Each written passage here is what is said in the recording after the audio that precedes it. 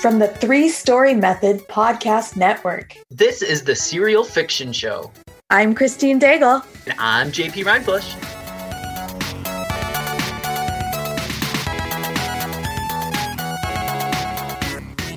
Welcome to the Writer's Serial Fiction Show. If you haven't listened to today's story, we'd encourage you to pause and go listen to Marx Pyle's episode on our companion podcast first. We can only play half the episode. So if you like what you hear, check out the full episode free on Vella. The links to the Vella are in the show notes. So JP. So Christine. We are batch recording again, as we do. So no personal progress today.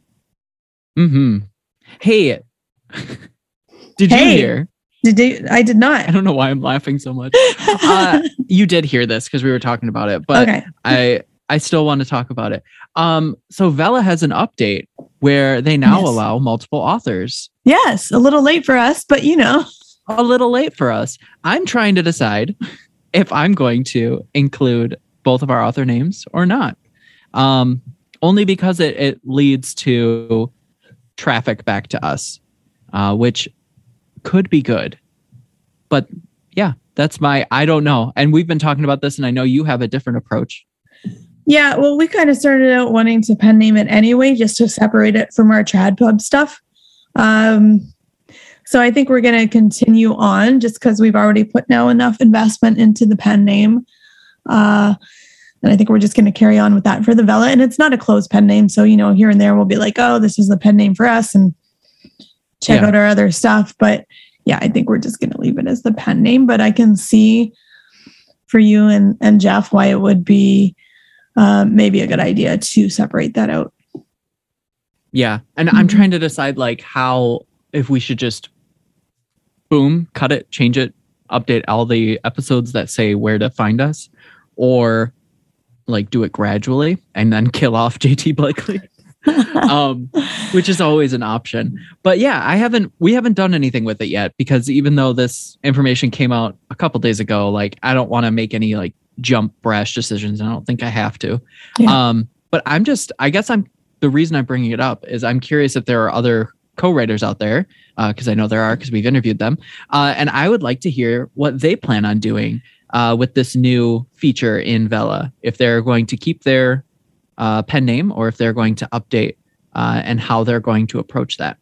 Yeah, I would love to hear from you. I'd love to hear whether you're planning to keep the one name or if you're going to separate it into your co-writer names. Come let us know. SerialFictionShow.com. Yeah. Tell us on the website. Hit me up on Instagram. Tell me all the things. I need to know. Yes. Speak to me. Before we talk to our author, let's talk about Pro Writing Aid. And again, I'm looking at all the new things that are coming out from Pro Writing Aid and their new features. And now, before you even start writing, you can set your specific document type to see the goals for your reports that will matter to the different readers. So I'm looking at the document types. They have nonfiction, academic essay, self-help, business, thriller novel, email, CV, romance novel, children's book, web article. There are more and more and more. So you can set ahead of time your type of document so that, you know, the goals are tailored to you. So that's awesome. I think anytime there's more tailoring, that more specificity, and then that makes it even easier. I'm looking at the creative ones. There's general fiction, biography, fantasy, historical fiction, horror, whatever you're writing, Pro Writing Aid's got you covered. Definitely. And I really like that because mine always gets the default of general fiction. And so maybe with these new changes, I'll be able to kind of specify it a little bit easier. But I've noticed that there are lots of variability when it comes to those different types of, not necessarily grammatical errors, but, sentence length and sentence structure, which you would expect. I mean, it depends on the audience that's reading it and also just the style of writing. And so when you're able to kind of get a collective group, like let's say thriller, and you're writing in thriller, it makes way more sense for you to align with what is the average data set for that, so that you can kind of gear your writing towards that. Exactly. Especially when it's like, oh, maybe your sentence length is too short. Well, maybe not if you're writing thriller, because those action scenes, you get those short, punchy sentences that just move things along. So yeah, I'm really excited to play with that and see how that goes for my writing. So yeah. So Pro Writing Aid, you should use our serial discount. Our 20% discount is what it is. And the discount code is serial20, SERIAL20. ProWritingAid.com. Do it. Woo! All right. Are we ready to dive in? We're ready. 2? You're up. Sure. Okay. It's me. All right. So we start off episode 1 with this hook. I really hate parties, especially ones hosted by a monster. What a great way to hook someone in with kind of turning that idea about someone hating parties on its head. What do you do in order to craft these hooks? And do you think about them when you're crafting these episodes? Yes, I do think about crafting them for sure. There was actually, so I have an MFA in popular fiction. So in that program that we have guest speakers and Kevin Hearn, I believe is his name, who did the Iron Druid series. He came and spoke, and his topic, his module was all about studying first chapters. And so I try to keep in mind those hooks whenever I built that one, for example. So can't do it for every chapter, or at least I can't do it for every chapter, but I'm glad to hear that helped hook you. So yes, I try to think about the hook, and I try to think about the ending of the chapter, something that keep the reader wanting to turn the pages. Cool. And I'm curious how you think about theme. And the theme that we kind of came up with was that you have to adapt to new circumstances and work with what you have to get what you want, which seems to be, kind of a common theme in spy thrillers. How do you think about theme or armature in your work, if you do at all, and how do you use that? Yeah. So I think as I outline, I start to think about, I guess I try to figure out the characters and the plot beats first, and then I go back and try to think about what am I trying to say. And so for Cade, that is kind of his theme, adapting and growing from there. And I think there's also a theme coming up with Maria and stuff about, and maybe many of them, about trusting each other and trusting otherworlders. And so there's a little bit of prejudice mixed between humans and otherworlders.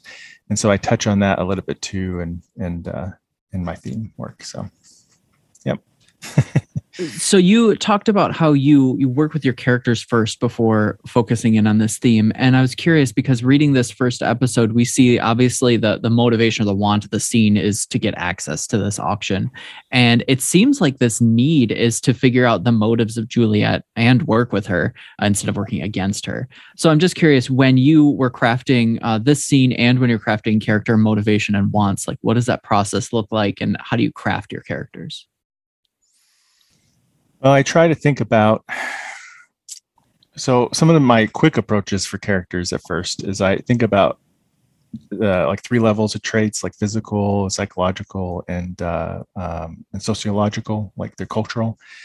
And I try to give them a few different traits that are positive or negative. And then I kind of run with that a little bit to think about backtracking their background, why do they have these traits, and then it just I turn around, and then think about their relationships and interactions. And then sometimes the characters start doing their own thing, right? So Juliet, I had some stuff figured out with her, but really their relationship developed quite a bit as soon as I start writing them together and start to figure out how the rapport is with each other. So, and then it helped me figure out a lot of stuff. Plus, when critique partner said they love Juliet, then I was like, I got to make sure I have a lot of her in this. So that's I kind of try to develop that with them. I kind of, some of these other characters get introduced. I'm trying to think of how can I make them special and unique in a group, and so they're not just repetitive. And I really try to think about their backgrounds. I really try to make sure they have some kind of, if I wanted to do an origin story book or something, I have something I could do with them. And it feels like this could be a sequel to some show they used to be in or something like that, or series. And I've tried to do that with a lot of these characters. So hopefully that shows. Yeah, I think that's really smart, really thinking about, where were they before you put them on the page so they don't feel like they were just born on that moment on the page without a background in relationships. And I really love how you tied that relationship with Juliet into like the first conflict in your scene. He spots her in the crowd, and his conflict is that, oh my gosh, she could totally blow my cover. And he has to make a choice. Like, does he hide from her or does he try to work with her? And he chooses to work with her. He just walks up and escorts her in, and the consequences, they both get into the auction. So that decision worked out for him very well. How do you go about thinking about scene construction when you're writing chapters and episodes? Yeah, I think so. I didn't know the 3 C's as well as I do now when I first wrote that. so I wasn't like thinking. It wasn't very conscious. I'm thinking of necessarily. I think on a more conscious level, I was thinking of a 3-act structure with the first 3 episodes, 3 episodes, like the sequence of those scenes. So I definitely think of it in that way, thinking the beginning, middle, end of that sequence and what happens. So I think I just try, and now I'm trying to pay more attention to the 3 C's and trying to make sure I have that. So there's something happening, of course, and I'm pushing them a little bit. So I think just subconsciously, I was just thinking that I need to have something more dramatic happen in the scene and complicate things. I'm always trying to complicate the storyline for the character a lot. So. Yeah, that's excellent. So I'm curious, when writing an urban fantasy, what elements do you believe are key for you to put into the text? Magic. No. No, I think for urban fantasy, I think what I did was I had to think, is this hidden world or is this out in the open? Because that changes a lot. Because if it's out in the open, then how long's it been out in the open? How's it changed history and stuff? I went with hidden because I just like that a lot more, but also it goes better with super spy because then they're spies in this hidden world, right? So I think you need to figure that out first and how that affects your story.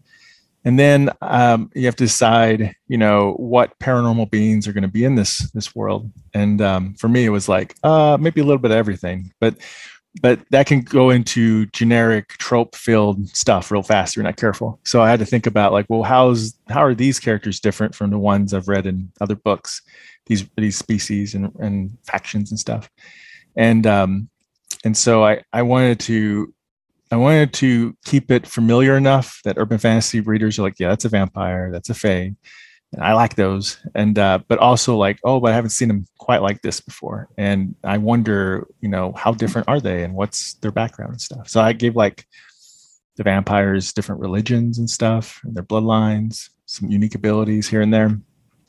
I gave, you haven't seen a whole lot of it yet, but the fae have some interesting dynamics. It's a little different. And, I'm just trying to play around with that. I want to keep it familiar enough that I know that at least me as an urban fantasy reader, I like it, but also different enough that there's something new to explore here. Yeah, that's very cool. And you talked a little bit about tropes. So spy thrillers do have kind of a lot of tropes that you need to include to satisfy your reader. What kind of tropes or obligatory scenes do you like using in spy thrillers? Yeah, so when I thought about thriller, I used story grid, the idea of story grid genre for thrillers, and that helped me deal those obligatory scenes, right? And that was good. It also was good because when I explored that, it made me think more about the big antagonist and stuff behind it all and their motivations. I think it's real tempting if it's kind of secretive to not really think about it because the protagonist doesn't know. And then when it's all over, if you really think about it kind of hard, you're like, wait a minute, it doesn't make sense. Why would they do this? Et cetera. So I tried to always think about the mysterious bad guys or guys. What were they doing and why were they doing it during the different times? So like, why is this attack happening, and why now? And then other things that happen later, why would they do it then? And I think that helped out a lot. Yeah, I love the idea of that. I think it might have been Sean Coyne who talked about starting with your antagonist first before you even think about writing your protagonist. I don't think I've ever quite done that, but I like the idea of it. Yeah. And it's made me think a lot about my antagonist a lot more and how they're driving things. Yeah, for sure. Yeah. And then then thinking about how to link that antagonist view in my theme, because at first I didn't have that, and then when I did it, made it so much more powerful, I think. Yeah, definitely. So this story is a mashup between urban fantasy and spy thriller. You also encouraged other writers to take the concept of dragons, the fantasy concept of dragons, and turn it on its head, basically creating another genre mashup. What is your tip for approaching mashing of genres, and how do you decide like what is a good mashup? Yeah, I love mashing genres. Maybe that's why I like urban fantasy, because it mashes genres by itself, how it works. I think you need to figure out where your genres are, whether you use like classification system like Save a Cat has one, but also like StoryGrid or whoever, and use that to help you look at the genres you want to mash. So you make sure like you have certain pieces of that in there. And when you mash it together, and if you remove certain pieces, ask yourself, why did you remove that piece, and how it might affect the audience experience. Are they going to hate that, or are they going to love it? And sometimes maybe only you love it. Maybe you need to take a chance, but I think that's kind of how to approach it in a way. And I think some genres are easier to mash than others, because some of them I think are like, some of them like mystery and thriller are about the structure of the story and the plots, whereas other ones like sci-fi and fantasy are more about the reality and kind of reality layer to it. So it's a little easier to mesh maybe those together in some ways. But I just love meshing different genres. So like with our Wild West story, it was about understanding the Western genre and watching a lot of. Julie watches tons of Wild West stuff, and I have passively watched a lot of it too. So that's great. And then taking the dragon and dragon rider, concepts and tropes and stuff, and then trying to mesh them together in something a little different. So there's nothing quite like cowboys shooting at each other while they're flying in the air on dragons. It's a little different. A little Absolutely. bit. There are a lot of logistical things too we had to think about how that would work. So I can imagine. That sounds like a really interesting story. So yeah, I'd like to check that out. So what techniques have you learned from film production that you use when plotting or writing that you'd like to share? So one thing I do when you direct something, you usually create like a lookbook with a lot of different, concept art, or if you're not an artist and or can hire one, then you have, pictures that you've taken from stuff. So I use that for my stories, using Plotter or something else to store those images in Scrivener. To help me, like all my characters, like in Obsidian Monsters, I have them cast, if you will. I have pictures of them, of different actors or models or something I found that captured kind of the essence of them. And that helps me out a lot when I get a location in the story, especially any ones I know they're going to come back to. I really try to find good pictures and help me kind of visualize it like you would in a film or something, so you can block it or just kind of get the vibe. So, those things, there's stuff I think later on where I experiment a little bit with cutting between scenes and different POVs that I don't see very often in story novels and stuff that you see all the time in scripts. And so I wanted to experiment and see how far I could push that without breaking it, hopefully. So yeah, stuff like that. And then dialogue's really heavy in scripts. And so I've tried to practice a lot with that, and hopefully that shows in this story. And trying to develop personality and character in the dialogue for some of those characters. So we kind of talked about how we bring other techniques into writing serials, but now I'm curious, how do you approach writing serials that's different from your other works, from screenplays, from short stories, novels? What are you doing that's different for serial? Yeah, so I think what's really different in serial, so Obsidian Monster started off as a novel originally. Released this yet? It's not. I need to do at least one more pass through it. Why don't I try it as a serial, because it's a thriller, so at least the general pacing's there. So then the other spinoff is more like I'm going to try write it for serial first. So really keeping it tight and also keeping your paragraphs really short, which I do a lot with my dialogue, but not necessarily my description. So I think that is really useful. Like for this new story, I'm trying really hard to do that because now as I see it in serial, I'm like, well, sometimes there's some big chunks in there. And I think, and I get it, if you're on a phone looking at that, that's a little different experience than on a book. And then I also think it's always important, like your chapters and stuff be really strong, but with serial, it's just 10 times more important. And you really got to figure out your 3 C's, for example, and really think that through. And every beginning and ending really has to hook them. So it's a little bit harder. and I would encourage people, if you do a lot of world building, I would write ahead, because I think like for my story, if I hadn't written the first draft of the season first, I don't think it would be quite as original as it is now, because there's certain terms I just didn't think about until I got deeper into it. And then I went back and put them in there, and it would have been a shame not to have that. So I think you should write ahead. It will keep your sanity for your schedule. And then also I think it'll make your story a little richer and save you from getting in some hitting some walls. Yeah. Yeah, I agree with that. And that's how I started. And now I have burned through all those episodes. So anyway, so what does your daily writing routine look like? Well, it's been a little messy this last month because of the anthology, because learning how to do all of it, like drafted digital and Atticus for the first time and stuff was a challenge. And then the marketing and everything ate up a lot of my brain energy, or whatever I want to say. But what I try to do in general in my writing schedule is I try to block out time, if not every day, at least every other day, like 1 to 2 hours if I can. And I do sprints in those times.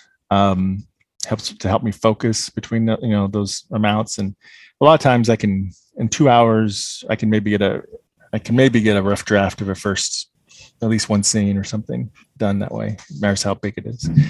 And that just helps me a lot, just to get in sprints and the timing that I can get in the flow, and I can get a lot of words down. But then I can take breaks, and it helps if my wife wants to talk to me or something. She knows that, well, just give him 20 minutes and then I can talk to him.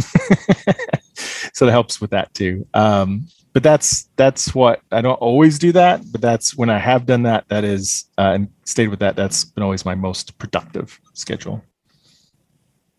I know that all too well, and it's always like this frustrating moment where you're like, if I just stuck to it, I would be productive, but I hate the process of sticking to it. I know, at least right? That's for me. That's what I do. And I'm just like, why does this system work so well? This is boring. This is working too well. Let's complicate this. That's precisely my thoughts. So I'm curious, what is your favorite thing about the Vela platform? And maybe what's one thing that you'd like to see change on it? My favorite thing on Vela. I like how it looks, I guess, and the layout.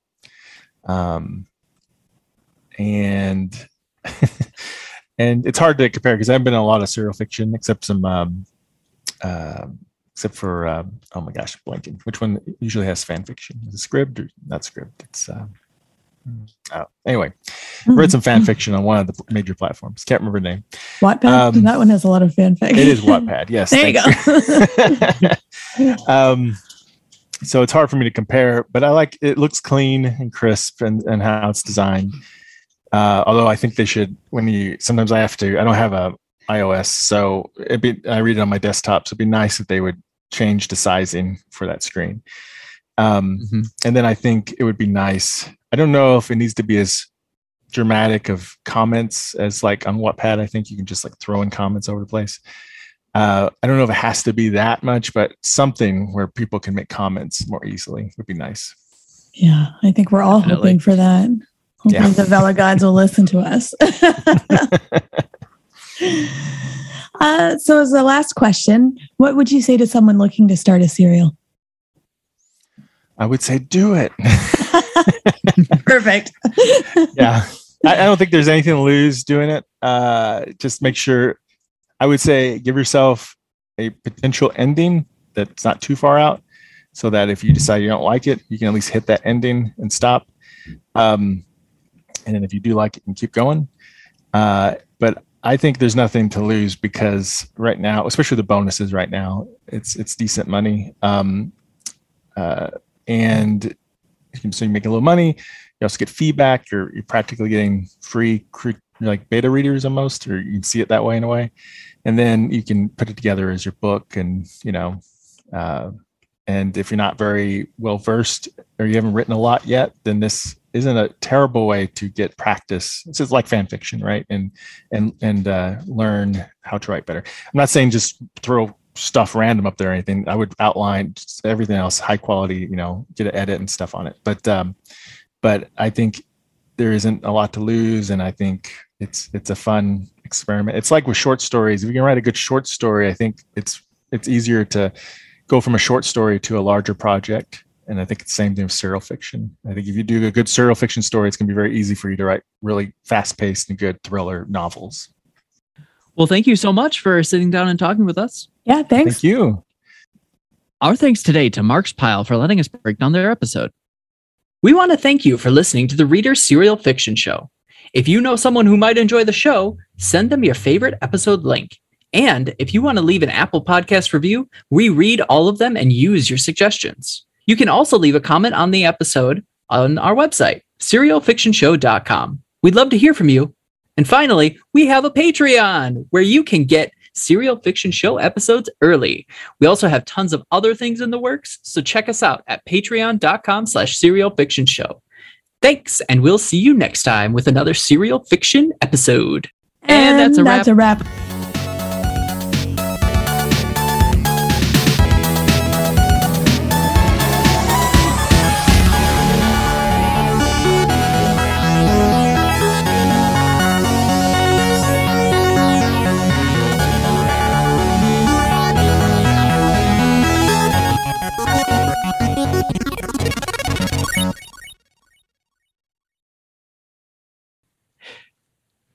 Today, we've got an enemies to lovers romance by... That's not correct. Enemies to lovers? That's not correct at all. What the hell is this?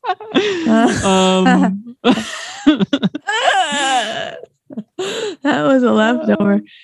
What? That was a leftover. Let me find out this category. It's a paranormal fantasy. Okay, say that. Okay.